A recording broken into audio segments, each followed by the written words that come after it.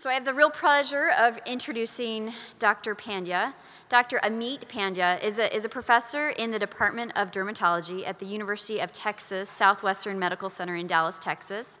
He serves as director of the Clinical Studies section in the Department of Dermatology and director of the Clinic for Cutaneous Lymphoproliferative Disorders.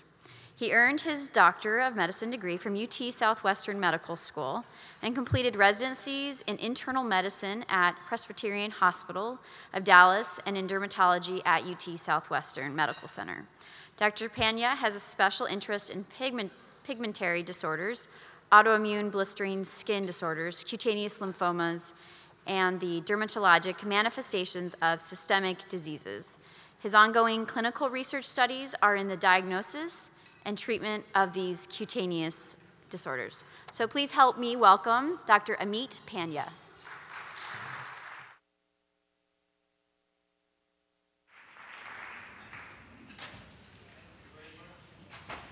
It's a pleasure for me to the SDPA. I've always enjoyed speaking to the PA groups because this is a crowd that really wants to learn.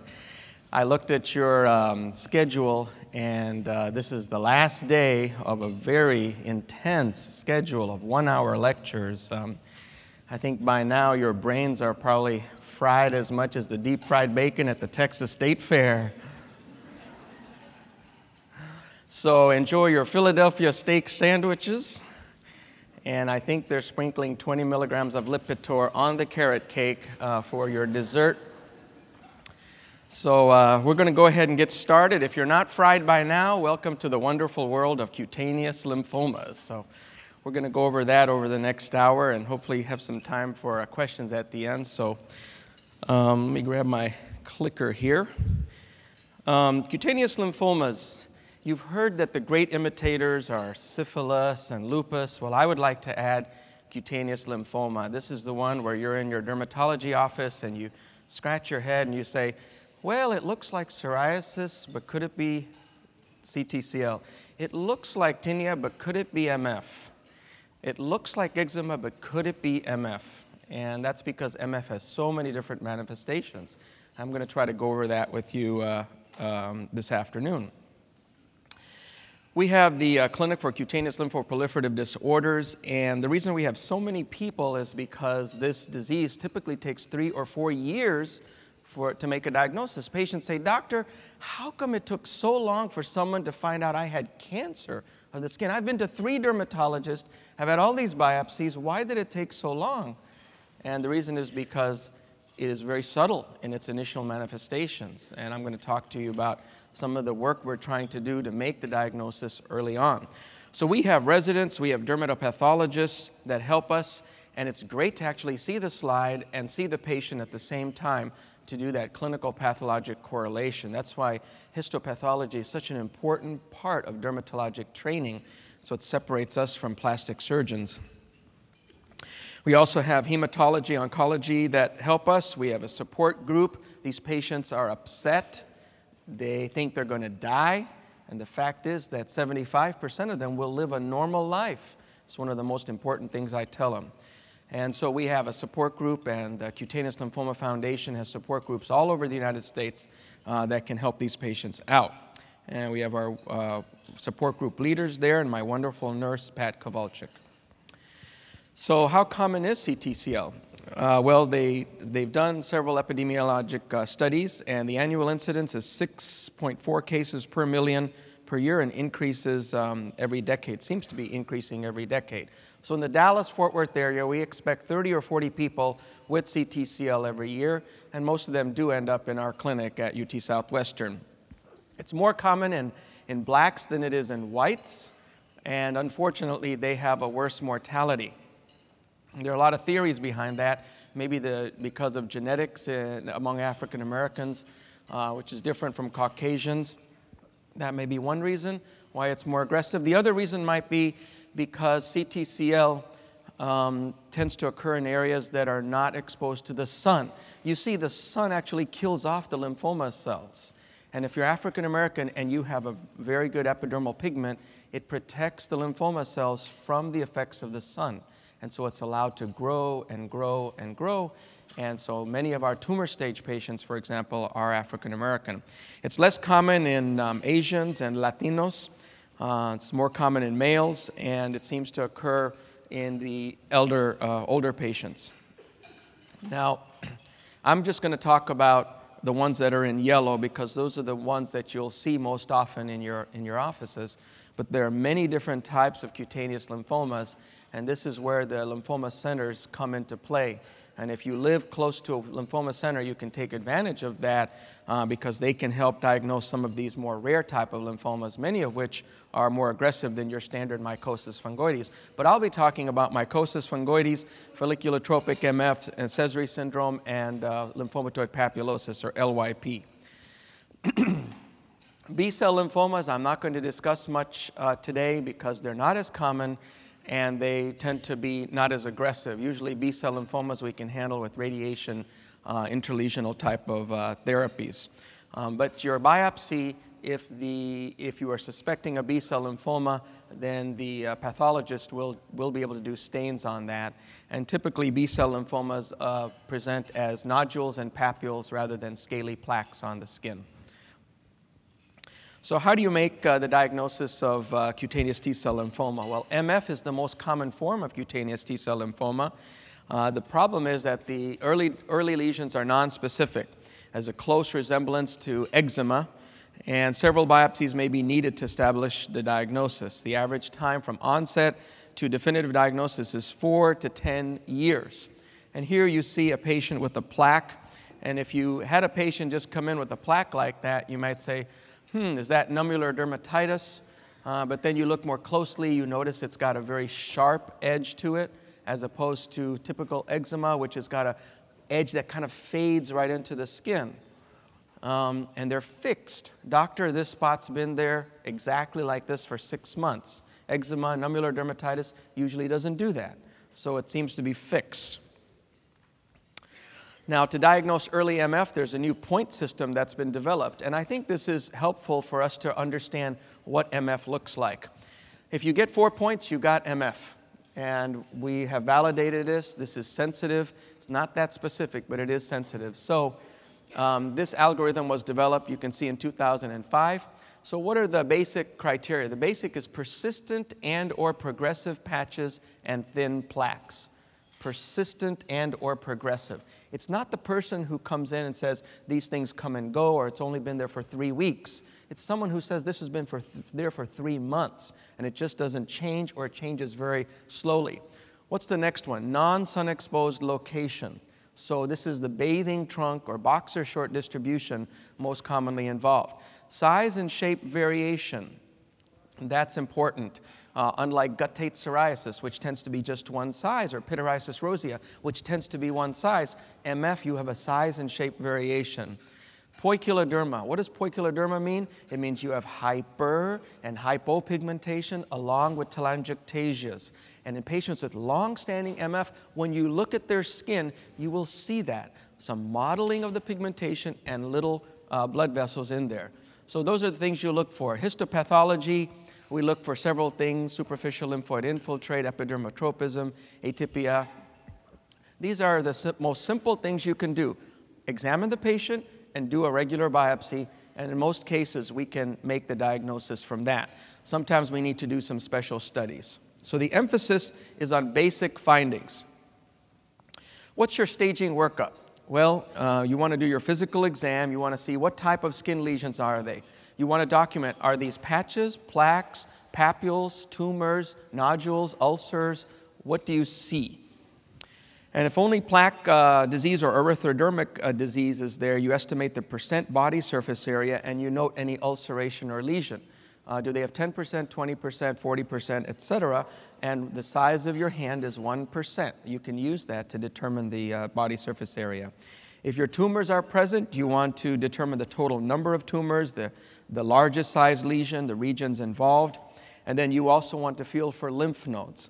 If they have enlarged lymph nodes, and the definition of an enlarged lymph node is greater than 1.5 centimeter in diameter, and you want to check the supraclavicular, anterior cervical, posterior cervical, axillary, and inguinal areas. And if you feel enlarged lymph nodes, And if those lymph nodes persist for more than 2 months, then that lymph node needs to be biopsied.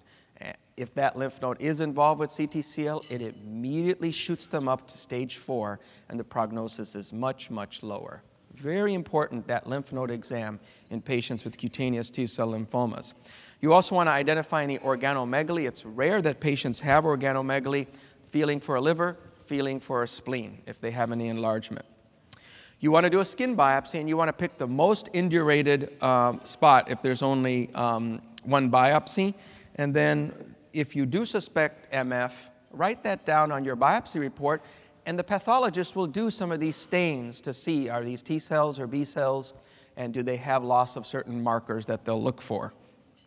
They also will look for a clone to see if you have a malignant clone in the skin. And I would caution you about that, because if you get the report back saying this report showed a clone, remember that there are many benign diseases that will show a clone in the skin, such as contact dermatitis, lichen planus, pityriasis rosea, pityriasis lichenoides. There are many diseases that have clones in the skin. Clonality does not equal malignancy. It is just one part of the information set you're going to use to make a diagnosis of CTCL. What blood test do you want to do? Well, certainly you want to do a CBC, because if their white count is 20,000, they could have Sézary syndrome or leukemia. You want to check liver function tests, and LDH is something that gives you an idea of a tumor burden. If you're not sure how much tumor cells they have in their body, we can follow LDHs. T-cell gene rearrangement to look for clones in the blood as well as the skin, and looking for analysis of, doing analyses for looking for Sézary syndrome. Sézary syndrome is the leukemic form of mycosis fungoides.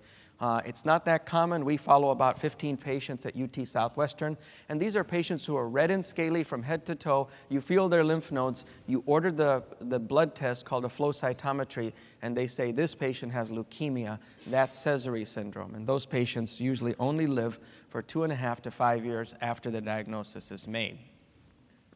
Radiologic tests in patients with early stage disease, that would be less than 10% of body surface area, who are otherwise healthy, you really don't need to get anything other than a chest x-ray. In patients who have more extensive disease, especially if they have 40, 50, 60% body surface area covered, you may need to get a CT scan to check for lymph nodes internally.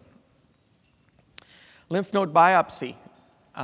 We don't want to get a needle biopsy of these lymph nodes. We want to see the whole lymph node.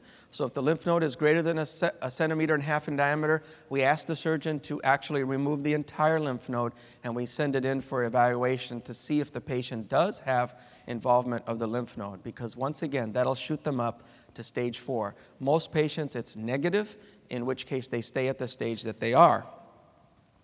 So what does CTCL look like? What are the clinical presentations? Well, it can look like many, many different things that you see there on the screen. And I'm going to go over some of these with you with the actual cases that I'll show. But you can see they can be patches, plaques, nodules, tumors, ulcers, bullae, poikiloderma, alopecia. There can be follicles that are prominent, hypopigmentation, erythroderma, nodules underneath the skin, slack skin, so their skin actually looks like it's just hanging on them, and then palmoplantar keratoderma, the scaling of the palms and soles. So here's a patient with a plaque of MF on the skin. If it was a single plaque, I wouldn't blame you for just giving them a topical steroid because it looks like nummular dermatitis and seeing them back after 2 months. That's very typical. I wouldn't blame you if you scraped it to see if it was a positive on a KOH, because it kind of looks like it has an advancing edge over there. That would be fine. That would be a very reasonable thing to do. But suppose the patient comes back after 2 to 3 months, the topical steroid hasn't worked so well, and it's fixed, and it's just not changing, and usually they're asymptomatic. They don't itch. In that case, you might want to get a biopsy. Where would you biopsy this thing?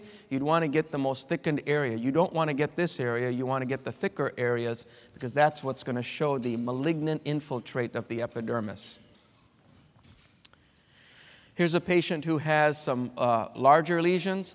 And how do you tell the difference between this and urticaria or someone who's having a drug eruption? Again, it's the fixed nature. Doctor, these spots have been there for 6 months. They just don't change. They're always there. That tells you that there's something going on possibly that would be consistent with MF. But initially, it can be very difficult to tell the difference between this and other disorders.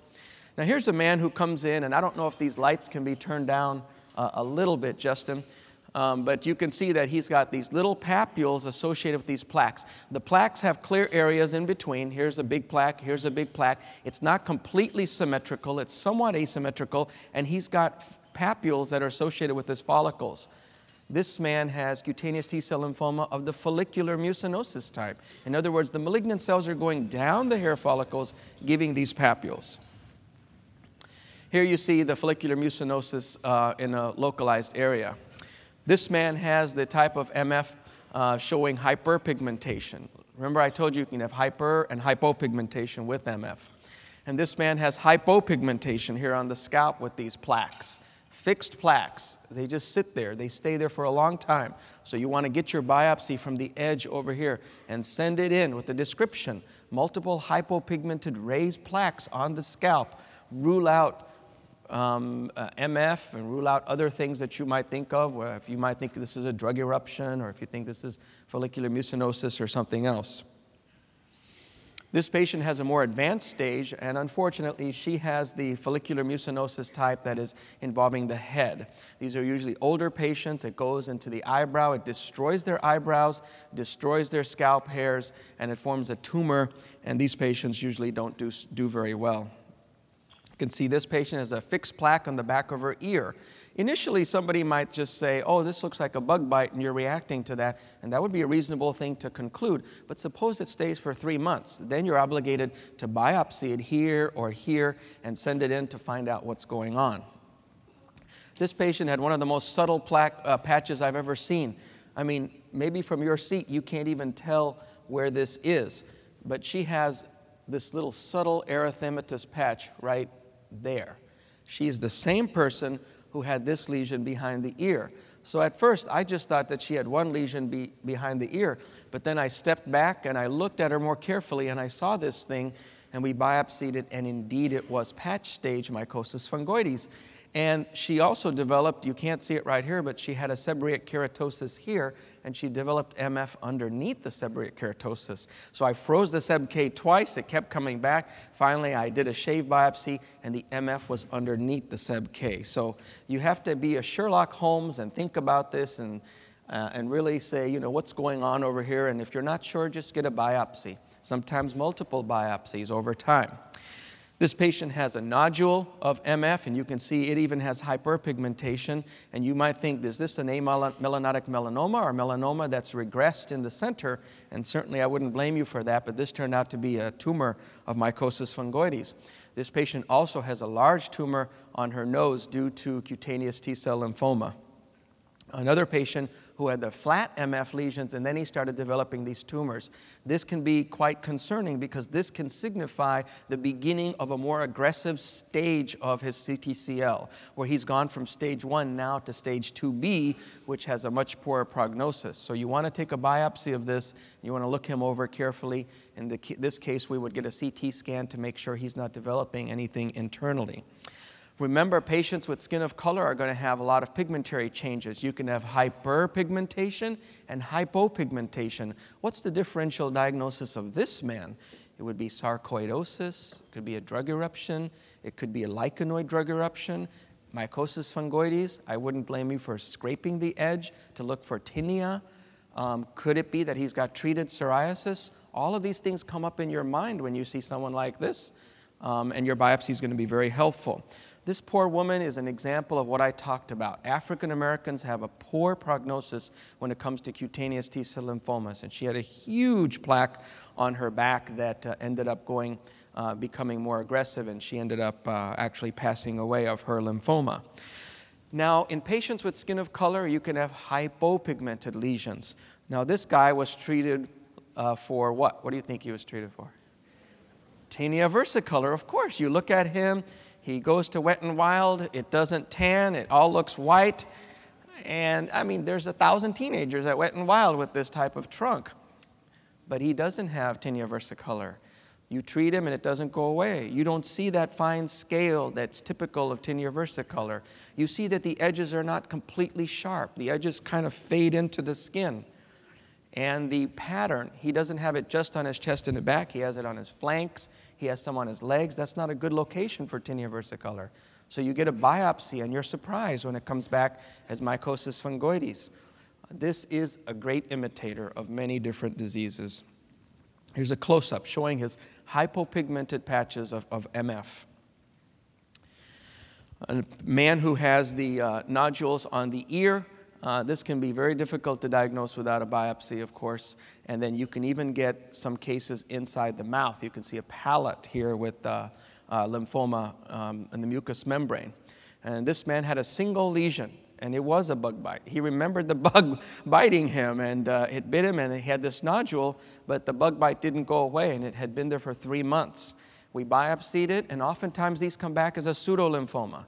And if it's a pseudolymphoma, you can just do intralesional Kenalog, maybe give him some doxycycline, and it usually goes away over time. But in this case, it was a true malignancy. It was a true lymphoma, but it was a solitary lesion. So we elected to treat him with radiation, and now 5 years later, it's never come back. So different ways you can treat patients with solitary lesions. This patient is a much more aggressive form of cutaneous lymphoma, showing these erythematous plaques that are fixed, and he had enlarged lymph nodes. Here's a young man who has cutaneous lymphoma, and it's hard to see in this picture, but his eyebrow is missing. It's really starting to go away. He's got a plaque here. He's got a plaque here, and his beard hair is missing. Now, when you see hair loss associated with cutaneous T-cell lymphoma or MF, that worsens the prognosis. That, again, is the follicular mucinosis type, and it is thought that the prognosis of this disease is as bad as patients with tumor stage disease. So you want to treat these patients aggressively with both topical as well as systemic therapy. You can see the back of his neck. He's losing hair. He's getting these erythematous scaly plaques, and it is starting to spread over his body. So I jumped on this case very aggressively. He's only 18 years old. Here you see some papules with some scale on top, and the patient has maybe 20 of these. Does anybody have any idea what disease this is? This is a disease called lymphomatoid papulosis. Lymphomatoid papulosis can look like pleva or pityriasis lichenoides, but instead of having 100 lesions, they only have 20 or 30, and they leave scars. And LYP is a benign disease of T cells, which is in the spectrum of cutaneous T cell lymphomas. 10% of these people will develop cutaneous T cell lymphoma. Notice the scar there. That's one of the keys for LYP, is that they'll have scarring with this disease. Fortunately, this responds to methotrexate very well. And then here's what you don't like to see, is the more aggressive tumor stage mycosis fungoides. Here you see a huge tumor which is ulcerating. Here you see a tumor on the eyelid. And these patients, of course, you have to treat with the oncologist. You have to have a friend oncologist who can help you with these cases. This patient was from the Caribbean. If you have a patient from the Caribbean, Central Africa, or Japan, the Northern Pacific, you have to check for this unusual disease called HTLV1-associated T-cell leukemia lymphoma. There's a high incidence of HTLV1 in these countries, and these patients may have this virus, and when they develop this, they almost uniformly do die. As you see here, he's got papules all over. He was from the Caribbean, and you know what he was referred in? Hand eczema.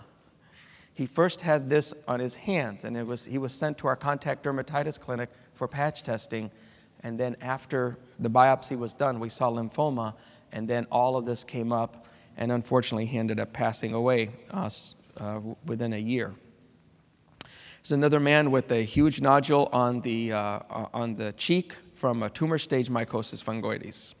Another patient with a solitary nodule. If it's solitary, again, they usually have a good prognosis. If they have multiple nodules, it's a poor prognosis. Patient with a large nodule above the eye. Here's a patient who had plaque stage mycosis fungoides, but he was being treated with PUVA therapy, but he kept getting these red plaques. They were getting worse and worse and worse. And one thing I will caution you about, if you're treating patients with vitiligo with PUVA or narrowband UVB, and you keep seeing their vitiligo getting red but not getting better and getting thick, back off on light, because this man actually had MF and vitiligo, and all of these areas that I thought were MF were actually vitiligo. As you see in this picture, you can see the Woods lamp picture. This man actually had vitiligo and MF. So remember, vitiligo will thicken up if you over-treat them with light therapy. So back off when you see that, and they'll get better. All right, histopathology. Early CTCL may resemble other dermatoses clinical and histopathologically. We look for these things called protease microabscesses. And just to show you, here's where the cancer is. This is the cancer cell. This is not. This is the cancer cell. This is not. The cancer in MF is an epidermal cancer. We are very, very blessed in dermatology to deal with the lymphoma that loves the epidermis because we can kill it there. That's why 90% of these patients live a normal life. All of these cells down here are reacting to the cancer cells. They are normal immune system cells, CD4 positive T cells that are actually killing off the malignant cells. So that's great. This is only 0.1 millimeters thick. The epidermis is 0.1 millimeters thick. You can kill it with narrowband UVB, PUVA, nitrogen mustard, targretin. You can use many different things to kill off these malignant cells.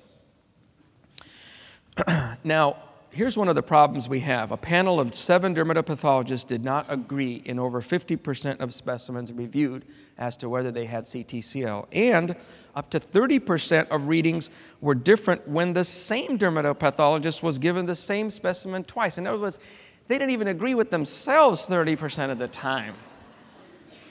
It really is frustrating and depressing when you read that. So that's why you often need multiple biopsies to come up with the diagnosis, and sometimes the gene rearrangement looking for clones, etc. So for an oncologist, the histologic diagnosis is the final diagnosis. He gets the path report, and he then embarks on chemotherapy. That's not the case for us in dermatology. When we get the path report may say, this looks like an ominous lymphoma, and yet you look at the patient and it doesn't look that ominous. It looks fairly benign. And so you have to keep that in mind, that many times things can look very aggressive on the skin, but it may only be one lesion. And you may be able to take care of it with something that's fairly benign. So the histologic diagnosis is not the final diagnosis and cannot be used as a therapeutic guideline. You have to do clinical pathologic correlation. And just an example, here's a patient who came in. He had lymphomatoid papulosis on his buttock. And he was being treated very fine with methotrexate. And then one day he came with this lesion on his thigh, and we biopsied it, and the pathologist said, this is a very aggressive lymphoma. It's showing a lot of aggressiveness changes under the microscope. They sent his path to Pittsburgh, and they sent it to North Carolina, and all these experts looked at it and said, this is horrible.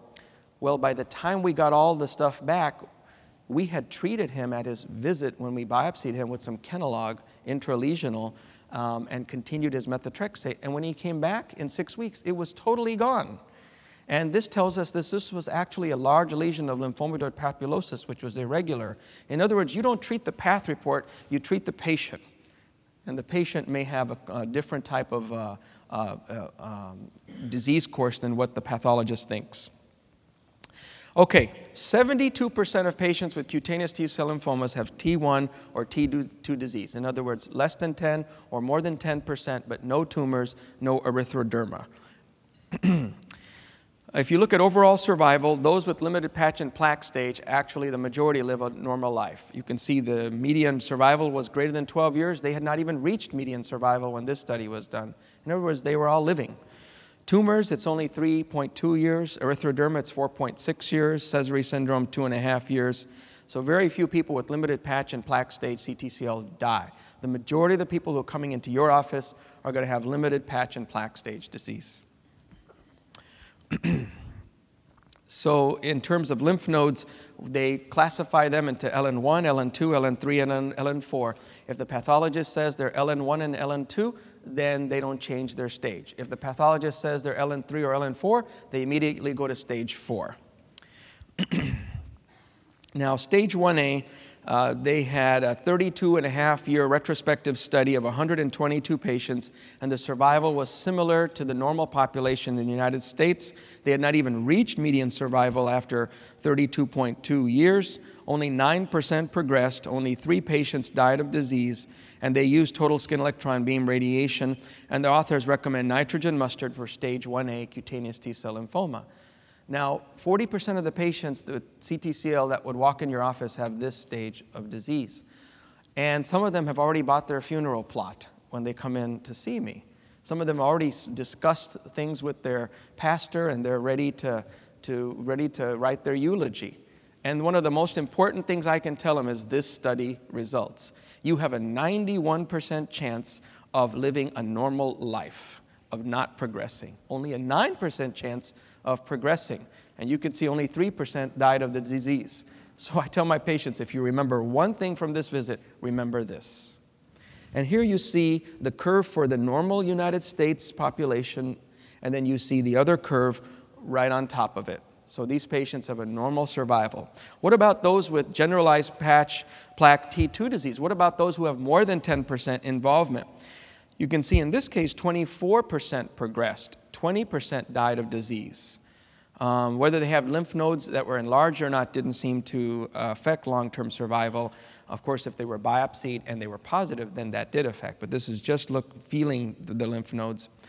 And median survival was 11.7 years. So again, I tell my patients with T2 disease, which comprise another 30 to 40% of the patients, that you have an 80% chance, 75 to 80% chance of living a normal life with treatment.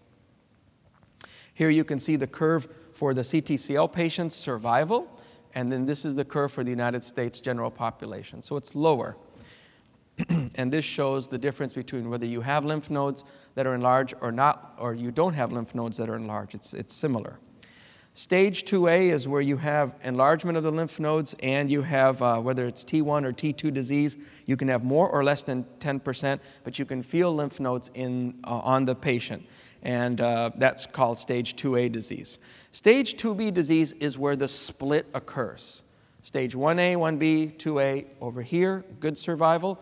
Stage 2B and above, poorer survival. And here's where you start seeing tumors. What's the definition of a tumor? This is a lesion that's more than 1 to 1.5 centimeters in diameter, and it's dome-shaped. You see how these are dome-shaped. That's tumor stage mycosis fungoides arising on some plaques. Stage 3 is erythrodermic, red and scaly from head to toe, as you see in this man. And interestingly, stage 3 has a better survival than stage 2B, and that's just the way that the staging system was done. Stage 4 is when you have lymph node involvement or involvement of your blood.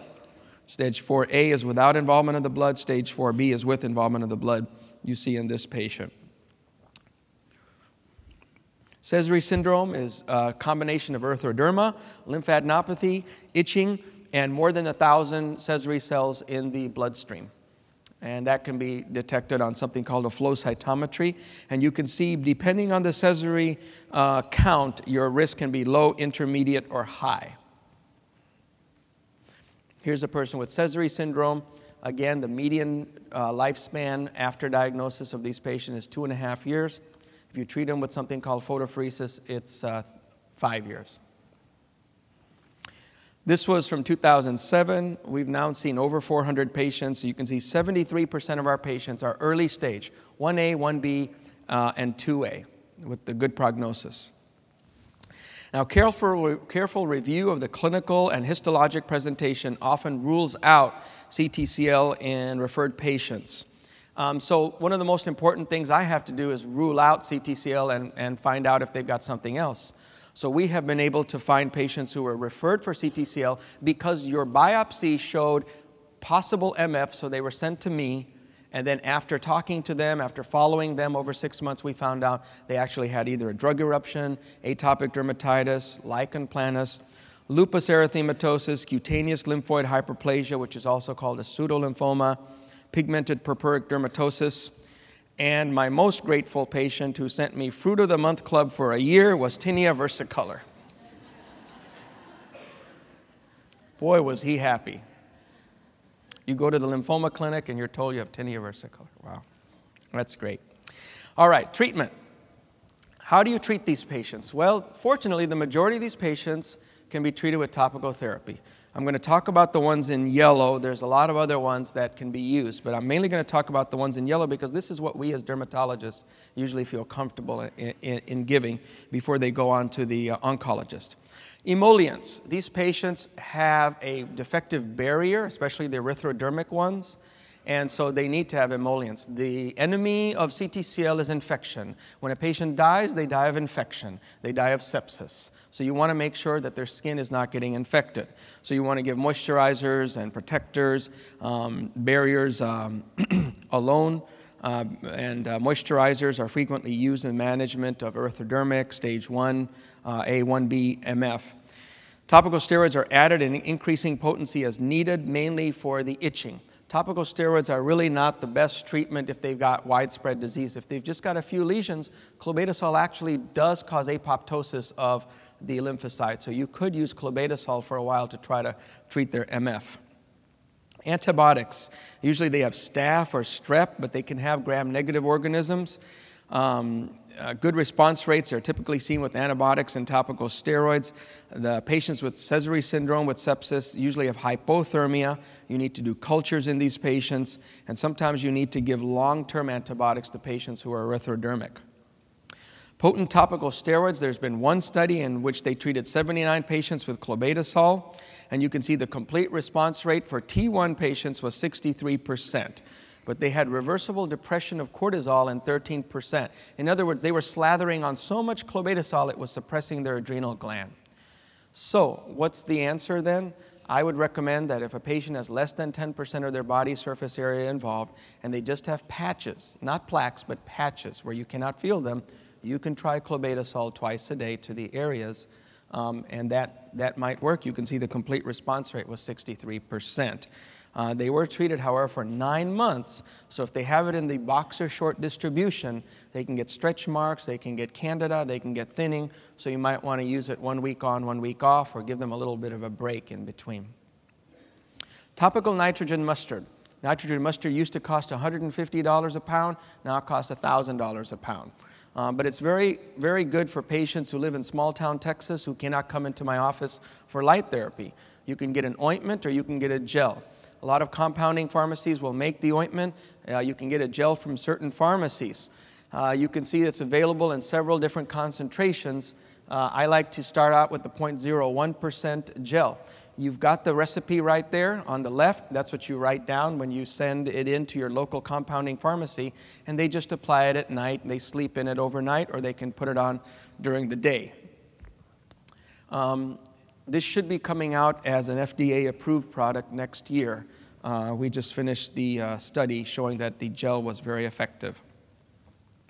Complete response rate for stage 1A disease, 65%, 34% for stage B, 1B, and it's similar whether you're using the liquid or ointment. But the median time to achieve complete response was 12 months, so it's 8 to 12 months. That's the big downside for nitrogen mustard. You hand them the jar or you hand them the prescription, and they're looking at 8 to 12 months to see the maximum improvement. On the other hand, light therapy is 2 to 3 months. So I do prefer light therapy if they have that option. Adverse reactions, they can get allergic hypersensitivity in about 20% of patients, 10 to 20% of patients, and you can decrease the frequency or you can mix it with Vaseline to reduce the hypersensitivity from the nitrogen mustard. So here's a patient, lived in small town Texas, could not get to a light treatment facility. You can see the backs of his legs before and after treatment with the nitrogen mustard. He had almost complete coverage of his thighs and his calves here. Here he's clear except for a little bit of folliculitis there. He's still got a little bit there, but he's 90% better with nitrogen mustard, but it took a year. So if patients are willing to wait and be patient, it does work. Here's another patient. In 6 weeks, she was already doing better with nitrogen mustard ointment. PUVA. PUVA is used for patients with early stage disease, 1A, 1B, and 2A. And you all know how PUVA works. You take the medication, you get exposed 3 times a week to UVA light. And if that doesn't work after a couple months, you can add acitretin. You can add a retinoid to their regimen, like soriatane. 82 patients, 82 patients, 83 in stage 1A or 1B, they cleared in 3 months. Remember, I said nitrogen mustard, 8 to 12 months, PUVA, 3 months. That's one of the big advantages to PUVA. And you can see follow-up, the complete response was 65%.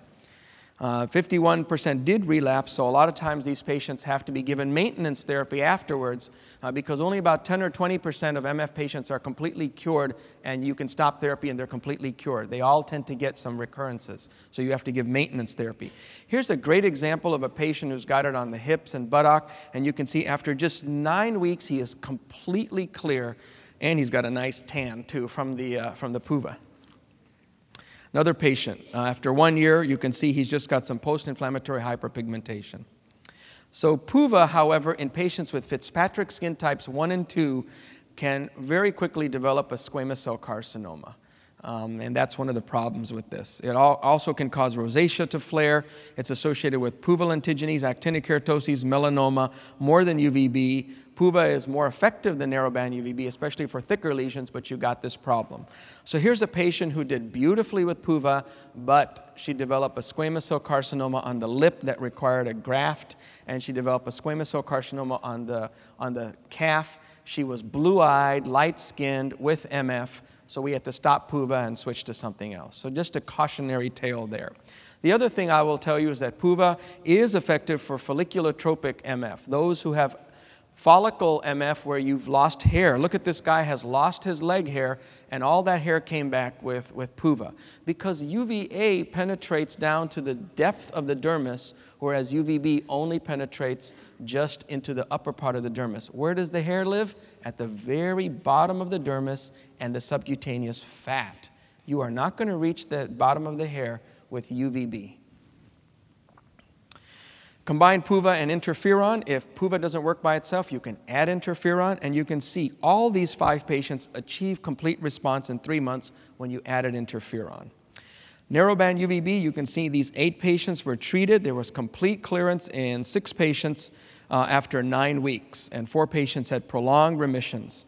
And so I think narrowband UVB is good for patients with patch stage disease, and that's what I use, number 1, for most of my patients. Now, next is bexarotene gel or targretin gel. Targretin gel is effective, but it causes irritation, so they have to apply it for about 6 months. It's like Retin-A applied to the area, and then after 6 months, you stop, and then usually the lesion is gone. And you can see that they applied it every other day at first, and then once a day, and then twice a day. Usually patients cannot put it on for more than twice a day. And you can see the response rate was 64% for stage 1A, 50% for 1B. 25% responded by 61 days, but the median time to response was 142 days. So when you use targretin gel, you can see before and after, it looks good. You can see that's just week 8, but it typically takes about 6 months. So you give them the prescription, they go to the pharmacy. If they don't have insurance, they'll actually pass out because the cost of this stuff is $1,400 for 60 grams. It's the second most expensive topical in America. And you're thinking, what's the most expensive topical in America, right? I was waiting for you. Panretin gel, which is used for Kaposi sarcoma, is $2,000 for 60 grams. So anyway, that stuff's expensive, but it does seem to work maybe for areas of small localized mycosis fungoides. I'm going to go on to oral bexarotene, which is targretin, also expensive. This is a retinoid, which is much more effective than acitretin, but the problem is that it causes hypertriglyceridemia and central hypothyroidism, so I have become an endocrinologist now because I have to treat these patients with Lipitor and Tricor and Synthroid along with the bexarotene. You start low and you go up slow. You can see the complete response or partial response in 54% of the patients. And we have to put these patients in a low-fat, low-carbohydrate diet, which in the state of Texas is very difficult. If you just drive around here, you will see how difficult that is, but we just try to do our best. PUVA plus bexarotene, the combination of retinoid plus light, has always been effective in dermatology, as well as in here. You can see these patients who had Sézary syndrome, they were on interferon. They were able to get complete response by starting the bexarotene with the PUVA. Methotrexate is not used that much. You can see this report summarizes 69 patients who were treated with low-dose methotrexate. And you can see in terms of the number of patients, it's mainly the T2 patients. You can see that only 12% achieve complete response, 22 achieve partial response. And so I use methotrexate as my third, fourth, or fifth line therapy, 15 to 20 milligrams per week, as you would for psoriasis. Interferon alpha, I love this drug because it really works for MF, especially aggressive MF. Those patients you saw with tumors, that one patient you saw with all the tumors on the thighs, those red lumps, they all went away with interferon. It was amazing how well interferon works. It can cause flu-like symptoms, it can cause depression, but we give it 3 times a week overnight. They take 2 Aleve, they give themselves the injection, and they sleep through the flu-like symptoms. You can see the mean time to complete response was 4 months, and follow-up period 43.2 months. They did get relapses after you stop, so you tend to have to just give them a maintenance therapy with the interferon. Electron beam radiation, I like to use this for lesions that are localized or patients who have already been through 5 treatments and nothing's working. And we do whole body electron beam in those patients. Particularly effective for thick plaques. The depth can be controlled so it doesn't go to the bone marrow. They don't get the radiation type of side effects. We usually give the treatments 4 days per week. They can have some side effects, but most of these patients actually do pretty well if you send them to a center that knows what they're doing. Even their hair loss comes back, and their hair actually comes back different. It's very interesting.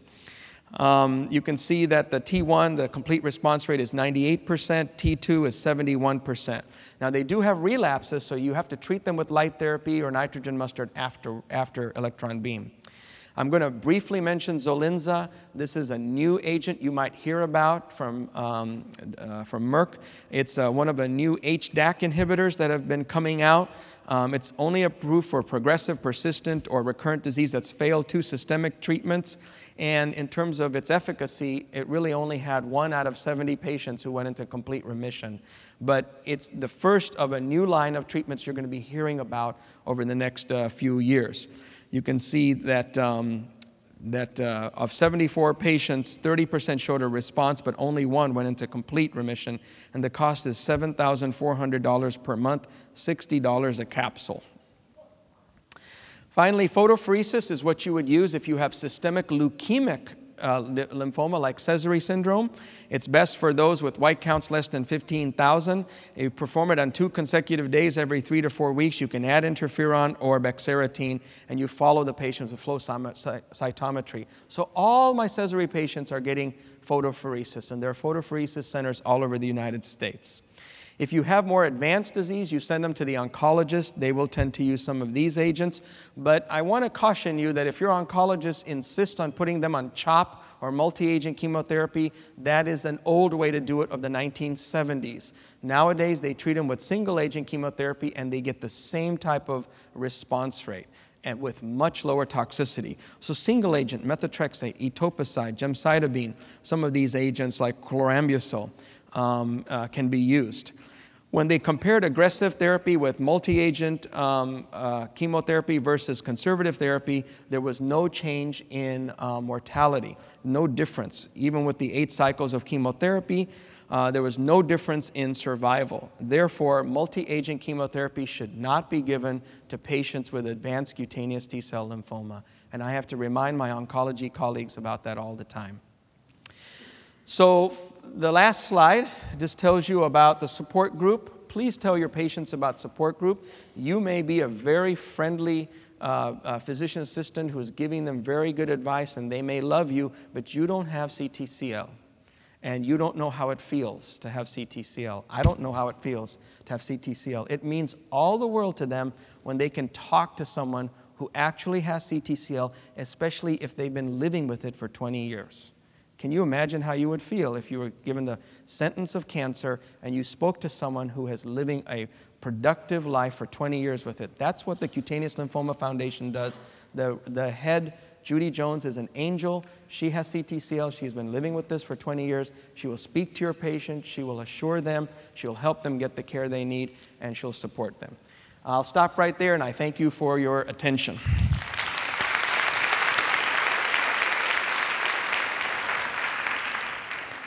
Could you Thank you. comment Any on the questions? Could you comment on the follow-up phase of this? They're in the plaque stage. You clear them with topicals and phototherapy.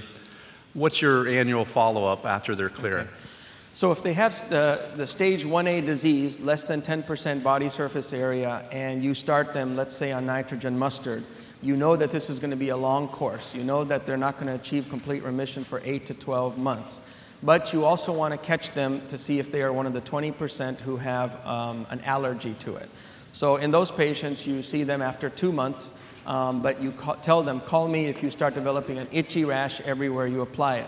In those on phototherapy, I usually will see those patients every 2 months as well. And those are going to be the majority of patients, phototherapy as well as topical nitrogen mustard. And then once they're clear, 1 year, 2 year out, what's your Once they're clear, then it's only 20-25% of patients actually stay clear with no treatment. So the majority are going to have something coming up. So I will see them every 6 months. So once they're totally clear, if they actually stay clear as I taper them off light, and I have them completely off light or completely off nitrogen mustard, and mind you, this may take a year or two to completely get them off everything, then I'll see them every 6 months for the first couple of years. And if they don't get anything, I will say, congratulations, you're one of the 25%. Hasta la vista, have a good life. Thank you. For those of us who have derm path off-site, can you describe how best to send the biopsy in for gene rearrangement studies? Okay, so What's the question is, proper- if you have derm path on site, how do you send for gene? I'm sorry? Off-site. Okay, not on-site, off-site. So first of all, you have to make sure you're dealing with a dermatopathologist and not a pathologist. That's someone who has derm path training. And what you do, you can start by just putting down on your sheet that you are suspecting mycosis fungoides. And then when you get the result back, usually they will not have done gene rearrangements that first round. And so when you get the result back, it'll say possible mycosis fungoides or something like that. And in that case, you should pick up the phone and talk to that dermatopathologist and say, look, I feel 50%, 80%, 90% confidence that this is MF. What can you do to help sort that out with your stains? They are going to be reluctant to do all of those stains on everybody that says rule out MF. They will do those stains on ones where you have either given them a really high suspicion by talking to them or where they see under the microscope that it really looks like MF. In that case, they will get some of those immunoperoxidase stains to look for the things I talked about, loss of CD7 and mismatch of CD4, and then the gene rearrangement they will get as well. Do we put the specimen in formaldehyde or saline, or how do we get it there? Oh, you just put it in regular formalin. That's all you need to do. The only time you have to put it in saline and send fresh tissue is if you want to do flow cytometry of the fresh tissue, and we do that sometimes in our patients, especially with B-cell lymphoma. I have an 80-year-old gentleman, he's African American, presented to my practice where he's just moved to the area from Washington, D.C., and he told me, I have whole body melanoma. I've been in experimental studies for 30 years, and they've irradiated all my body except the top of my head about that big. And he was covered with what looked like mycosis fungoides that I thought was actually tumor stage. It was very thick plaque.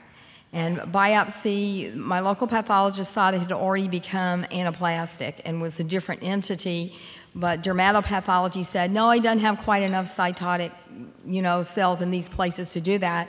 He's had a workup by oncology and sort of got lost in the follow-up because he's got some kidney disease and other issues.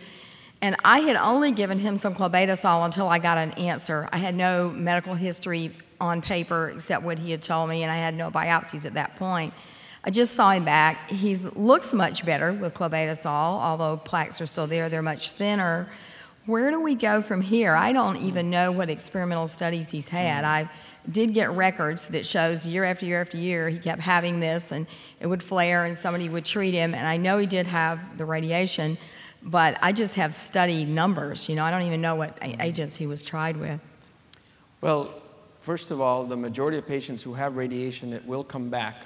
So if he did not have adequate post-radiation treatment for his dermatitis, then I'm not surprised that it's back. I think that sometimes we have to distinguish between MF and contact dermatitis, and sometimes patients are applying things on themselves that they're allergic to, and maybe that clobetasol helped that part. I don't think the clobetasol is going to be the answer, as obviously you don't, for this if it's MF. So I think you need to have some, this is the type of patient that's good to bring to a conference where they can actually bring the slides to the conference, bring the patient, and you can do a clinical pathologic correlation. The other thing that I would do, since he's total body, is I would get a CT scan with contrast and find out if he's got lymph nodes internally. He's already had that workup by oncology, who found clean bone marrow and clean CT scans by their reports to me.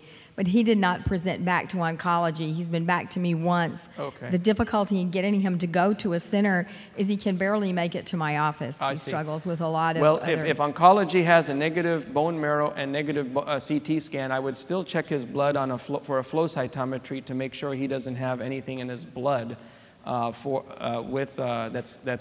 a malignancy. And if all of that's clean and he's still really covered with this scale from head to toe, then I think you need to do recurrent biopsies, maybe every month, until you actually have a good answer as to what he has. And he may want to leave off the clobetasol for 2 weeks in an area, and you might want to biopsy that area again, because sometimes it takes 3-4 biopsies just to get the right answer, and calling that dermatopathologist. And he might be able to do gene rearrangement studies. He might be able to do some of those immunoperoxidase stains to help you out. What would you do with treatment? I mean, he's CTCL. What do you do with treatment now? I mean, I'm just supposed to continue biopsy and not treat? Oh, so he is CTCL for sure? Oh, absolutely. Okay, I'm sorry. It's not anaplastic. I never got that. But not as bad as it looks, apparently. If he's elderly and he's not able to tolerate, some more aggressive treatments, you could start by just using methotrexate. Methotrexate can work for people with erythrodermic CTCL. The other thing you could do is give him nitrogen mustard, although that may be very expensive for him. Interferon works very well in these patients if he can handle that, those injections 3 times a week. And then finally, targretin can be used if he can afford that. Thank you. Mm-hmm. It was rather conspicuous that you didn't mention imiquimod, which is a little bit surprising since it's used for everything else, but also because it promotes the production of interferon in the tissues. Right.